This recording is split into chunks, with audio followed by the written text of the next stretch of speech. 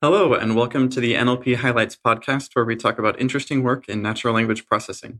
This is Matt Gardner and Walid Ammar. We are research scientists at the Allen Institute for Artificial Intelligence. All right, today our guest is Noah Smith, who is a professor of computer science at the University of Washington and a senior research manager at the Allen Institute for Artificial Intelligence, AI2. He's my boss. I've had the pleasure of working with Noah for quite a while. I took classes and TA'd for classes when Noah was at CMU. Walid also has a long history with Noah. Noah, it's good to have you on the program. Delighted to be back. Thanks for having me. Yeah, I guess we also had you on one of our very first episodes. Yeah, it's good to have you back. Today, we wanted to talk about something that you actually suggested and we thought was a really good idea. With the NACL deadline coming up, I guess by the time this is posted, the NACL deadline will probably already have passed, and it will be reviewing time. And you thought it would be a good idea to talk about advice for people who are doing reviews so that maybe collectively we can improve the quality of all of our reviews. Yeah, that's right. Noah, do you want to tell us what advice you have? Yeah, sure. So I've been, writing papers for a long time now. And I have been increasingly, it feels like I've been increasingly having this experience that I get back reviews with my co-authors who typically are students, and we're a little frustrated by what the reviewers have said about our paper. And I feel like this is probably a common experience given what people often say on social media and the complaints that come back to, organizers of conferences after we do surveys and so on. We often hear this worry. It comes up at business meetings, at conferences.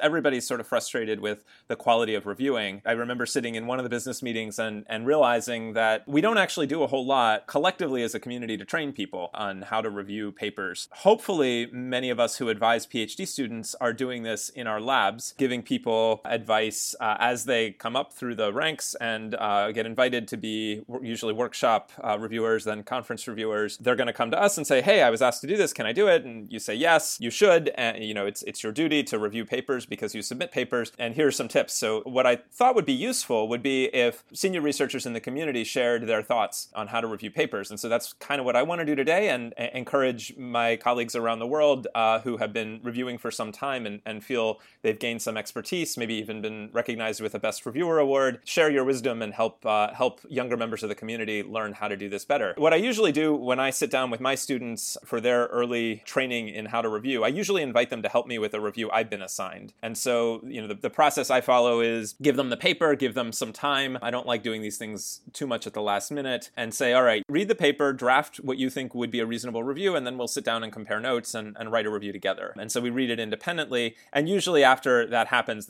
we have a discussion, like what's in this paper and what do we think, informally, before we start writing the review. And so the structure I usually recommend for the review that's going to go back to the authors, I like, as an area chair and as one time a program chair, to see a review that starts out with a completely dispassionate, ideally very brief summary of what the paper offers. No judgment, no goods, no bads, no pros, no cons, just what is in this paper, stated as simply as possible for as wide an audience as possible. If you can do it without jargon, even better. Usually the people who are reading your review know something about the research area that the paper is contributing to, but they don't know exactly all of the prior work. They don't know exactly what problem. They may not be that familiar with this particular data set or task. They may not know all the details. You have to think about this as someone who's super busy. The first reader of your review is the area chair. They're super busy. They've got a million of these things to read. You want to make it as easy as possible for them first to understand what's in the paper. So the first thing is, can you succinctly state what the contributions of the paper were without judgment? Again, you're not judging, is it enough? You're not judging, is it amazing? Is it life-changing? Is it incremental? That's not for you to say right yet. Just first say what it is. And, often with papers that are not well written, this is the hardest part of the review, because sometimes I find, even when I spend a lot of time with a paper, I can't really tell what the contributions are. So this is a tip both for authors and for reviewers. Make it clear when you're writing your paper, so that reviewers can easily find it, what's new in this paper. And if you really can't articulate that, then you probably have more work to do, and it's not time to write yet. But anyway, when you're reviewing, start out with a clear summary, ideally just a few sentences.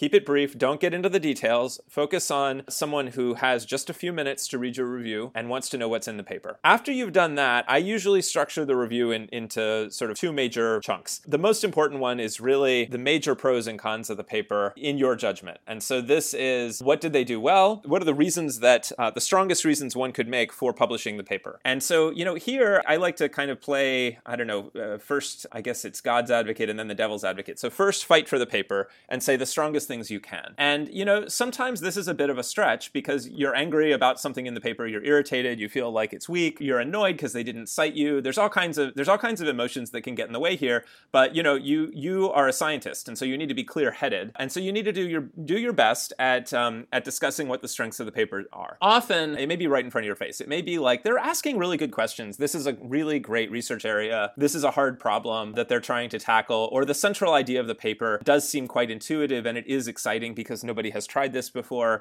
There are many things that you can say that are positive about a paper that has deep flaws. Why do this? Why put the strongest reasons you can? Well, it's ultimately somebody else is going to be making a decision about whether to accept or reject the paper. And if the strongest reasons to accept the paper are, when compared to other papers, not that strong, then you've managed to convey the information you need to convey, but you've managed to do it in a way that doesn't completely demoralize those researchers who did the work. So, one of the important things that happens in reviewing that we don't often talk about because we're so focused on the outcomes of the reviews, whether the papers are accepted or not, is what are the effects that we have on other researchers when we write these reviews. I tend now, at this career stage, when I'm writing a review, to imagine that the person who wrote this paper is very early in their career and hasn't learned how to do things quite right yet, and they're still struggling to figure it all out. And the last thing I want to do is to discourage that person from continuing to try. This part of the review where you focus on the positives, I think, can be really helpful in minimizing the amount of time that person is depressed and out of commission and unable to keep going. So this is kind of a responsibility we have toward younger members of the community. Now, I could be completely wrong. Maybe the person who wrote this paper was very experienced and just in a hurry and was sloppy or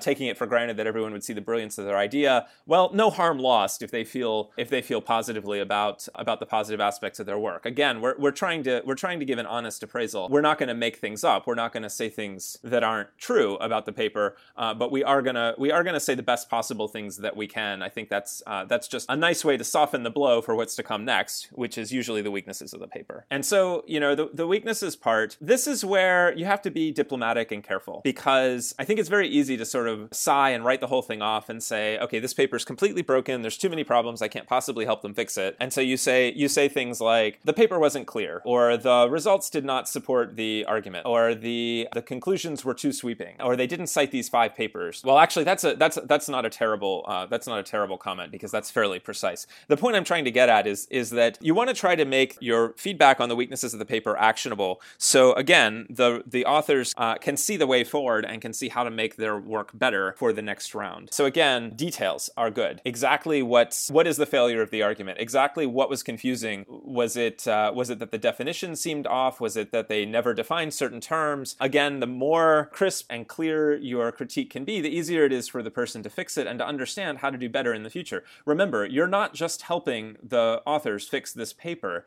you're helping the authors learn how to write better papers so that in the future, when you see their papers, it's an easier job for you. Now, notice everything I've said up till now is really about substance. It's about, what are the fundamental ideas in the paper, what are the major strengths, and what are the major weaknesses. If the review is going on for pages and pages at this point, you might be nitpicking more than you need to. It's good to remember that people have kind of limited capacity for handling lots of information. So if you go on and you write pages and pages here, it might be quite useful to the authors. But what I try to do is really focus on the most important things, because ultimately no paper is going to be perfect, and it's not your job to move the paper from where it is now to the perfect ideal paper we all want to read. So usually, because I'm a little bit OCD about writing papers, I find a bunch of things that are annoying, that are more stylistic or typographical, and I just save those for the end. There's usually like a checklist after the strengths and weaknesses of little things that are easy for the authors to fix, that if these were the only things wrong with the paper, you'd say, accept it, but please fix your typos, and that would be the recommendation. Sometimes there's also a box for, private comments to the area chair, other things you want to communicate. I use that very sparingly. There are relatively few circumstances where the situation is a little weird and more needs to be said. I tend to think that focusing your comments toward the authors to help encourage the good things that they've done and help them do better next time, or do better with the camera ready, right? Even if you think the paper's amazing and should be accepted, you may still have some weaknesses that you would like them to address. Again, if you do that diplomatically, they're more likely to do it and take it seriously, appreciate your comments, and ultimately continue the conversation that we're all having when we write papers. So that long spiel I just gave is usually more or less what I tell my grad students when they're getting started. So I guess you've given us a good description of what the content of a review should look like. And if I could summarize, I think you gave basically 4 main sections. One is a short one that says what's in the paper, then strengths, then weaknesses, then typographical, copy editing kinds of stuff. What about the process of actually doing the review? When I'm reading the paper, what should I be thinking about? What should I be doing? How long should it take? Well, how long it takes is deeply personal, right? Different people read at different rates, and the time that you put in may vary quite a lot depending on how familiar you already are with the research area. Back when I was a student and I was reading papers that were very close to the problems I was working on, it was like no time at all for me to get through because it was stuff I largely already knew, and I could almost see what was coming as I was reading. If I'm reading a paper that's more distant, obviously it takes me considerably more time. I may have to pause, go look things up, go reference an earlier paper. I may have to stop and think for a bit. So the amount of time it takes, that's kind of a know thyself kind of question. I think different people do this differently. The way I do it, and I think a lot of others do, is to start with a very quick read, kind of scan, just so I know, read the abstract, skim through the intro, look for the major figures that are going to give me an idea, just to kind of situate where is this work going to be, where does it live in my internal knowledge graph or whatever my internal knowledge structure, my knowledge matrix tensor, I don't know how we store knowledge. We just kind of localize it. That usually includes the final tables and conclusion in my case, and I usually scan the bibliography too, which is, again, kind of a way of knowing what this work is related to and what part of my brain I want to reactivate for thinking about what's here. And usually by the time I've done that, I know kind of what kind of paper it is. Is it a theoretical paper? Is it an engineering paper where they've made an advance on how to solve a problem? Is it a position piece and so on? So by now you kind of know what you're expecting. Then I do a more careful read from top to bottom, usually with a red pen, so I can leave little notes to myself in the margins and focus on reading, not formulating my review. After I do that, I like to get a little distance and go do something else for a bit and then come back and review my notes so that I can compose the review with a little bit of distance. I have to admit that doesn't always happen. I often find myself reviewing papers on a plane, and I'd rather finish the review for one paper before I start reading the next, or I'm going to start confusing things. So I will go top to bottom on one paper and write the review before I go to the next one. To what extent is it the reviewer's job to find errors? There are different kinds of errors. So I think reviewers can be forgiven for missing notational errors and typos and stuff like that. I think if a reviewer sees a flaw in an argument, that's definitely something you want to watch for, right? So they claim that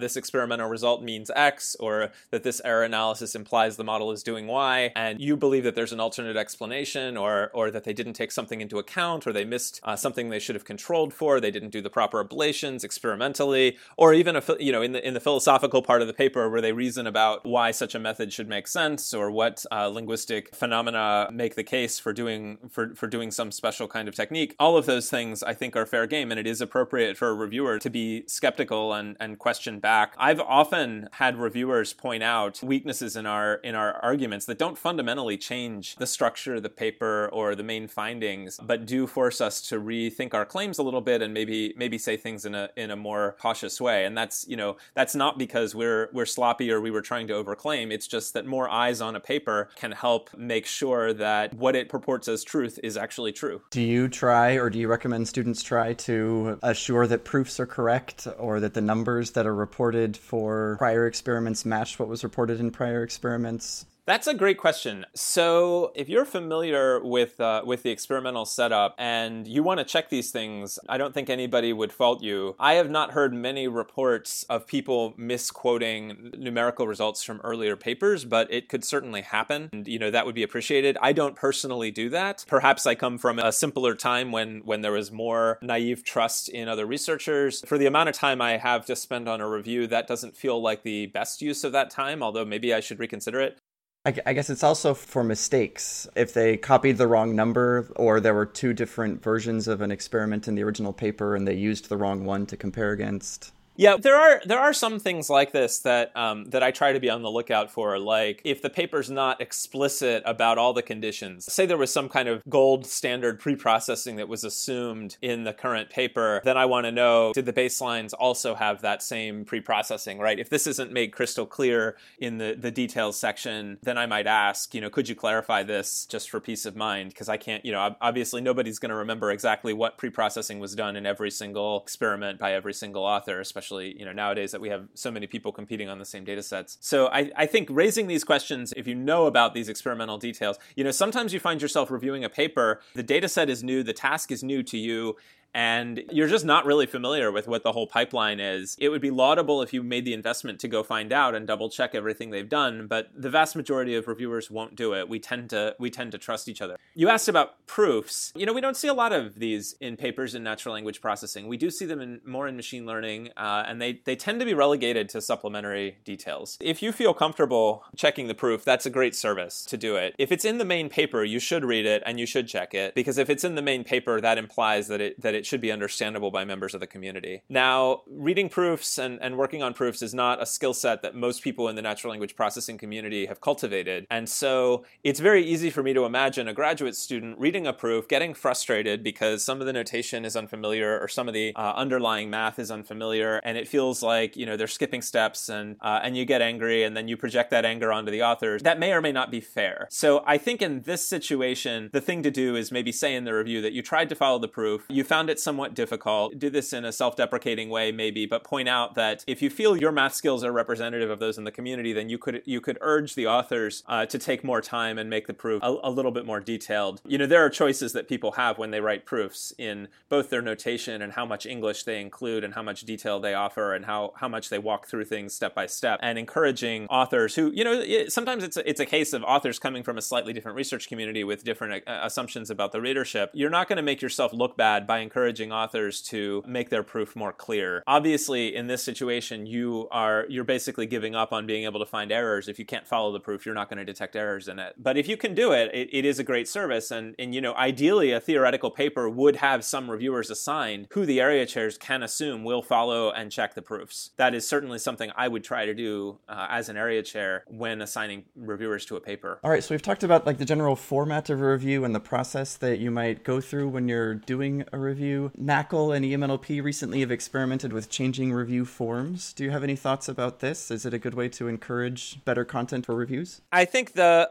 advice I would give for people who are in a position to change review forms is to be very cautious and incremental. People may remember that at NACL this past year, they changed the ordinal scale for the overall rating to go from 1 to 6 instead of 1 to 5 as it had been in the past. And I think there was a tremendous amount of confusion and people didn't know how to interpret their scores anymore. And maybe this doesn't matter. I think everybody has opinions about ways we could improve the reviewing, and it's good to experiment a little bit and kind of see how things go. And it would be ideal if we had ways of checking people's reactions after it was over, which I don't think we do very carefully. We don't really have a lot of data to go on. But generally, the same rule should apply when you're dealing with review forms that applies in research. Change one thing at a time. Don't go making massive changes. They're just going to confuse people, and you're not going to really get a clear signal about what works. Personally, I thought the 1 to 6 scale was not great. I do think, breaking out the review form into a few sections or sort of offering a pre-filled in template that encourages people to list strengths and weaknesses. Usually, by the way, those are not bullets. Those are usually like little paragraphs in a well-written review. It's not like,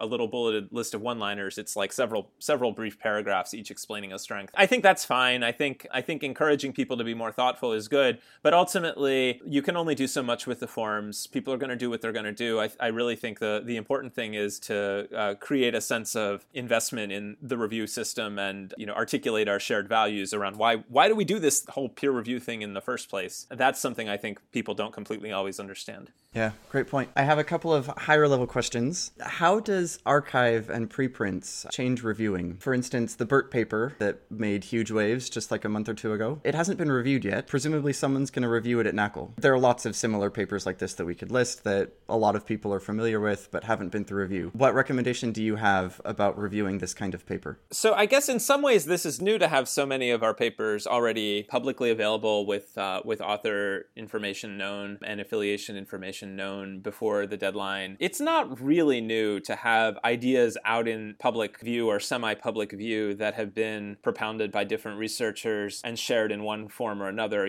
For years, many of us have given talks about work we haven't published yet. That's often the part of the talk I'm most excited and passionate about when I'm giving a presentation is what we're doing right now that we're hoping to publish soon, because we're really thinking hard about it still. It's not a done deal. And, that's not going to go away. Archive maybe makes it a little bit more widespread, a little bit easier to see. If a large number of our authors have posted their papers on Archive before submitting to the conference, then, you could ask, well, what's happened to blind peer review, to double-blind peer review? So if, now we're moving into a mode where it's much more common not just to have some intuition or maybe some side knowledge that suggests you know who the authors are, but you actually just know who the authors of the paper are. And that's tricky, because why do we like double-blind peer review? We like double-blind peer review because it separates the identity of the researcher from the research results, and it forces us to evaluate work on its actual merits, evaluate arguments intrinsically rather than based on the fame or past results of the people who published them, which can cut both ways. We don't want to penalize newcomers. In fact, we want to encourage them, because the community will ultimately do better as a whole if we have increasing diversity of researchers who come in from other places. We also don't want to give bonus points to people just because they've had strong results in the past. And so this is quite a conundrum, and I think the community's really been struggling with it. So you see different policies being tested out by different conferences, like no preprints, or you must publish your preprint at least a certain window of time before the conference deadline, and various other experiments. There's no simple answer to this. So if you're given a paper that you already know because it's been published on the archive or in some other form you've seen the work, the first question to ask yourself is, do you have a conflict of interest with this paper? Is there anything about your relationship with the authors or to the work that's going to make it hard for you to be objective about it and give it a fair reading in either direction? Again, maybe you're going to be super excited about the work and you're worried that you're going to be extra excited because you're good friends with the authors, or you're doing something that's in competition and you've got a competing idea or a competing method, and so you're worried that you wouldn't be able to give it a fair reading. This is obviously a little unfair to ask people to police themselves, but by and large, in my experience, when people think about this question, they tend to be more cautious than you would expect.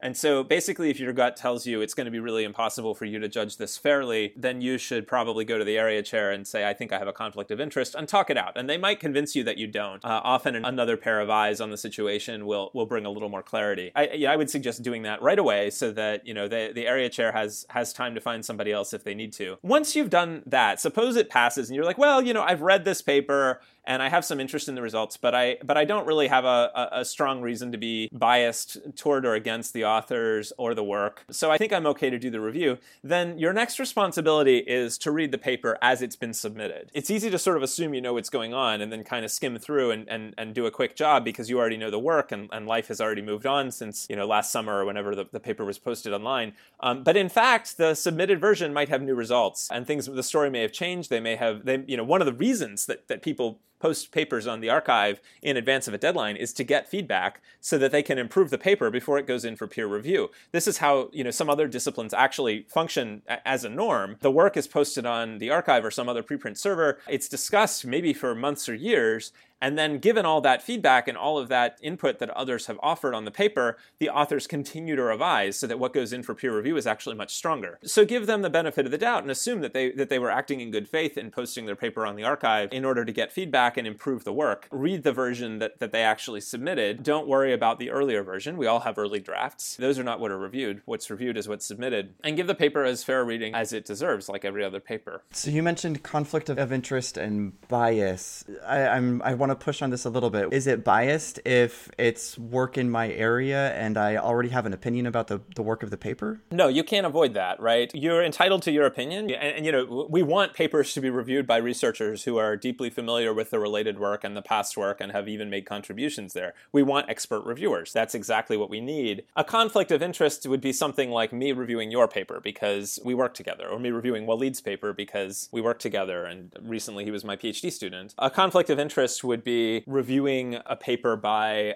someone who's in a financial relationship, like, you know, a sponsor of your research. That kind of relationship feels like it would muddy the water. Anything where it's possible that the outcome of the review process you might stand to gain from one outcome over another looks to me like a conflict of interest. Now that said, I'm giving you my kind of intuitive, subjective definition of this. Some research communities have very formalized definitions of exactly what counts as a conflict of interest. Reviewing agencies have extremely formalized notions of this. It's not universally agreed exactly what is or isn't, and there are certainly some gray areas. You know, I finished my PhD many years ago. Do I still have a conflict of interest with my PhD advisor? I would say probably not at this point, but there might be reasons to dispute that. There's definitely going to be some differences of opinion, and you know, to be honest, I don't think conferences often lay these things out as carefully as they should. The main thing that we're able to catch more or less automatically is institutional conflicts of interest. So I should not review a paper by anybody from AI2 or the University of Washington where I'm employed, because I have some small amount to gain if my institutions have more papers accepted, I guess. You know, it's going to be harder for me to be objective about those situations. So we do pretty good, I think, at catching those. But there are others, and no automated system is ever going to completely catch them. This is actually one of the things that area chairs are supposed to try to do, is watch for conflicts of interest. But nobody knows all of the possible conflicts of interest. We just don't have a centralized knowledge base that captures all of this in any clear way. So my suspicion is that we do assign papers to reviewers with some frequency that do have a COI, and they may not even be aware of it. If they don't know that they have it, then maybe it's fine. But there are probably people who are much better experts on this, maybe from a legal background, who can say a lot more. I guess, you know, at the end of the day, we're never going to be perfect at detecting these things, and I think it's more important to focus on the quality of the scientific communication that happens both in the papers and the reviews than on making sure we never ever have a conflict of interest. It's just impossible to be absolutely sure it will never happen. But the archive thing, as you said when we started this conversation, really does raise the question and bring it into relief. And I think we really should take a little bit more time to declare what we think as a community we think are conflicts of interest and what are not, and what should somebody do if they're assigned a paper that falls under that umbrella. Yeah, that makes sense. I think one of the other kinds of bias that people question often is whether the person reviewing is trying to demote this paper because they have another submission in the same conference or in a following conference that kind of have a similar idea. Like you said, it's hard to catch all of these cases. So this is sort of like a conflict of interest because if this paper under scrutiny is going to be published, then it might detract attention or make it harder for you to publish your own work. I think in general, when people feel that way, it's out of a lack of creativity or a lack of appreciation for the larger process. What I would tell a student who felt this way, like, imagine we reviewed a paper together, me and a student, and they said, well, I like this paper, it's really strong, but it makes me sad because once this paper is published, it's going to make it a lot harder for me to publish my project. My immediate answer to that would be, well, it's true that they've raised the bar for you a little bit. In fact, I've had this happen, right? They've raised the bar for you a little bit. It's going to make it a little bit harder on the numbers, or, they started to creep up towards your idea, so we're going to have to do a little bit more work to make sure that we have something that really is bold and new. But, the truth is they've done the work. There's nothing you can do about that now. It's better it be out in the open so that you can address it. And, quite honestly, this was a solid paper, so there are things we can learn from it, and they've saved us some time. Some of the tricks that they've used, we can now incorporate into our method,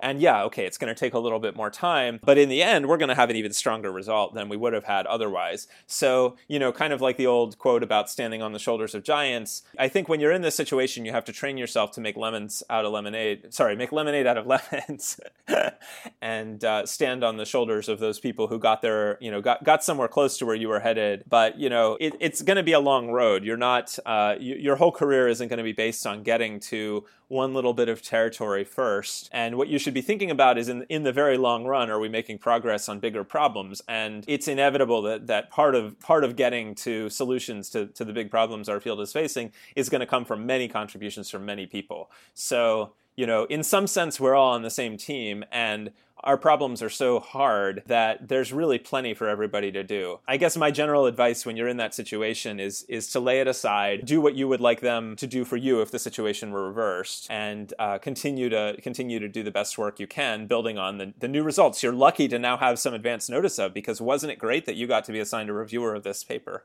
So another thought that I had is doing all this careful reviewing takes time, and there's a lot of paper reviewing requests that we get, especially if you've been around, if you've been publishing in this domain for a while. I wonder what would be a fair amount of reviewing. You could put it into purely transactional terms and say, well, I wrote N papers this year, but really it's fractional because I had co-authors. So, on a 2-author paper, I wrote half or whatever. Or you could even work out how much you wrote on each paper. I don't know if people can do that, but you could add up how many of these things you did and then say, well, there were 3 reviews for each of those submissions, and then say, well, I should contribute back that many reviews because I benefited that much, and so I should put back into the pool what I take out. And then maybe you should say, well, but I'm a more experienced researcher, and it takes less time for me to do these things than someone who's new, and I have broader expertise or experience and so maybe I should do a little more. You could do this calculation, and people sometimes do. I can never remember. I've heard 5 different senior researchers offer 6 different opinions about how much this should be and what the multipliers are, and it only sounds crazy when you hear what the final number of reviews you should be doing this year is, and it always sounds really high. And then you can ask, well, what does it count if I do some other service that's not reviewing but is related to reviewing, like being an area chair? How much does that count? Because we need people to do that job, and we also need people to be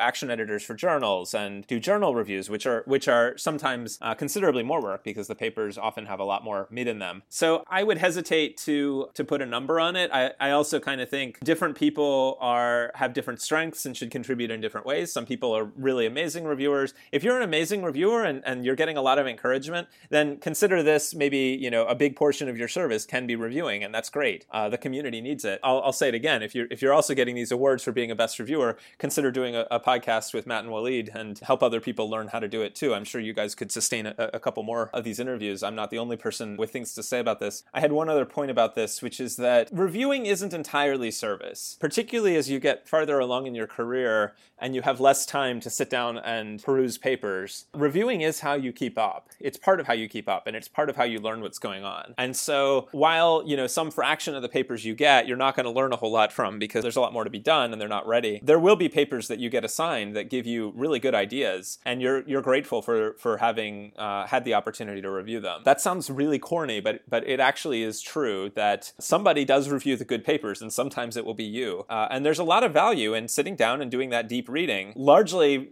on the surface for altruistic reasons, but there are selfish reasons to do it too. And so I justify the amount of time I put into this activity by saying, well, this is my opportunity to update myself this month on what's going on in the field. I guess it's an alternative to reading the archive feed every morning.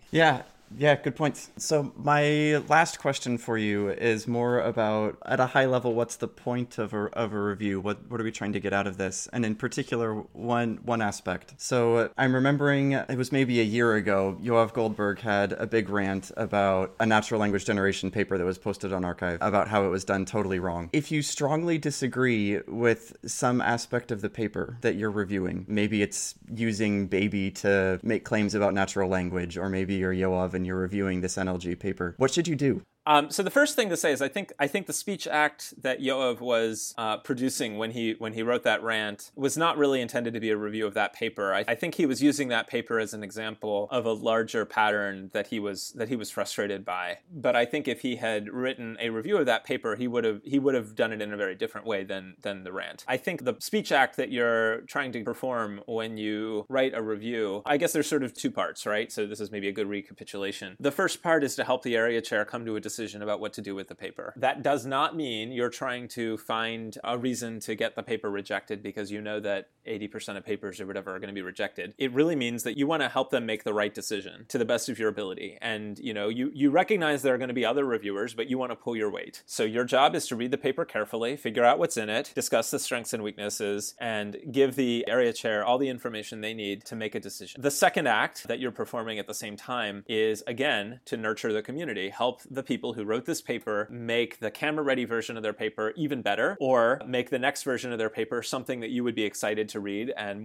much more likely to accept. We often take a very adversarial view of this process, and we always have. I'm not going to claim that it was better in the old days when there were fewer people. Things could get quite nasty even back then, maybe even nastier than they are now because things were maybe more personal and everybody knew each other a little better. We tend to emphasize the adversarial nature of this process and, what are my odds? What's the chance this paper is going to get in? We really fixate on the scores. If you have an average above 4, you're probably okay. What do we need to do to satisfy this reviewer, to win them over and convince them over to our side? And it all takes on this very persuasive, different actors trying to maximize their gains. That's really not the way we ought to think about it. We really all ought to take a step back and say what we really want is for the scientific field to move forward and for results that people need to know about to be published, and for findings that are going to accelerate our pace to be published, and for important new information that's going to affect the way people do things to get out there. And so I think if we focus more on that, and we focus more on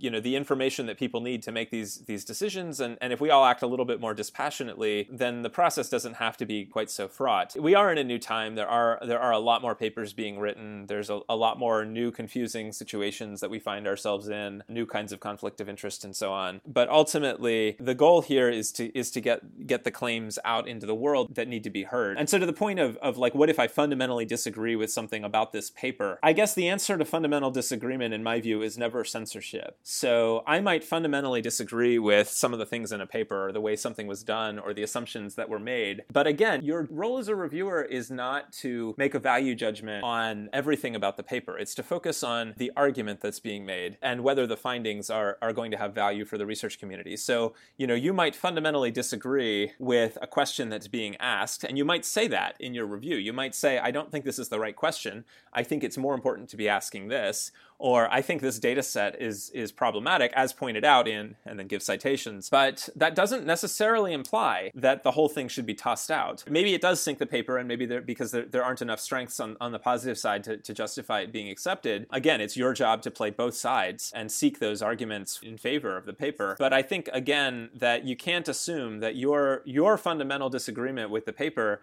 implies it should be rejected. And even if you deeply disagree, that doesn't mean the paper shouldn't be published. No one of us has a monopoly on what ideas are to be heard and not heard. If you disagree with an idea, the best thing is to have it voiced so that you can give your counterpoint to it and fight back. Suppressing the idea is certainly not going to lead to the result that you want. I want to push on that a little bit, because it's these reviews that determine best paper awards, that determine what gets highlighted at conferences. You said we shouldn't make value judgments in these reviews, but we are implicitly anyway, because our review determines what's going to happen, right? And you also said it should be published so that I can respond to it. What's the right place to respond to it? Well, the next paper. Okay. If you think about the scientific discourse across a question or a problem over a long period of time, it often has the feeling of a conversation. There's kind of a back and forth, and it's ideally a very rational conversation focused on the facts and the arguments. You're right. I shouldn't say that we don't make value judgments. We do have to make value judgments, but the value judgments should ideally come from a position of a reasonable, dispassionate scientist who's seeking to find out what's true. And we're always going to have disagreements about certain assumptions. There's room for that. And again, you can state that you disagree with some of the fundamental underlying ideas that are assumed by the paper, but you shouldn't then necessarily fight to have it rejected. But yeah, I would say your response is going to be, well, it could be the next paper. It could just be a blog post critiquing that paper in particular, or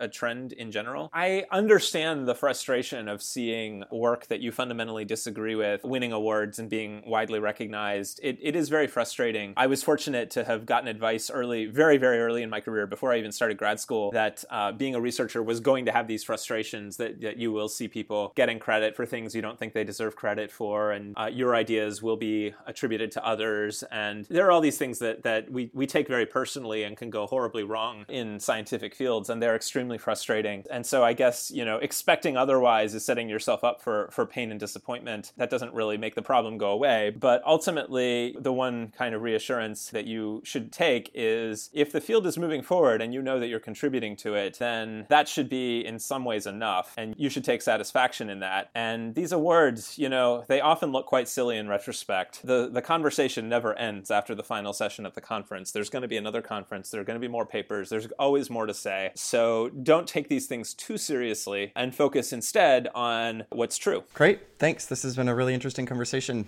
Thanks a lot for suggesting this topic. It was really nice talking with you. Thanks for having me. Looking forward to the next time.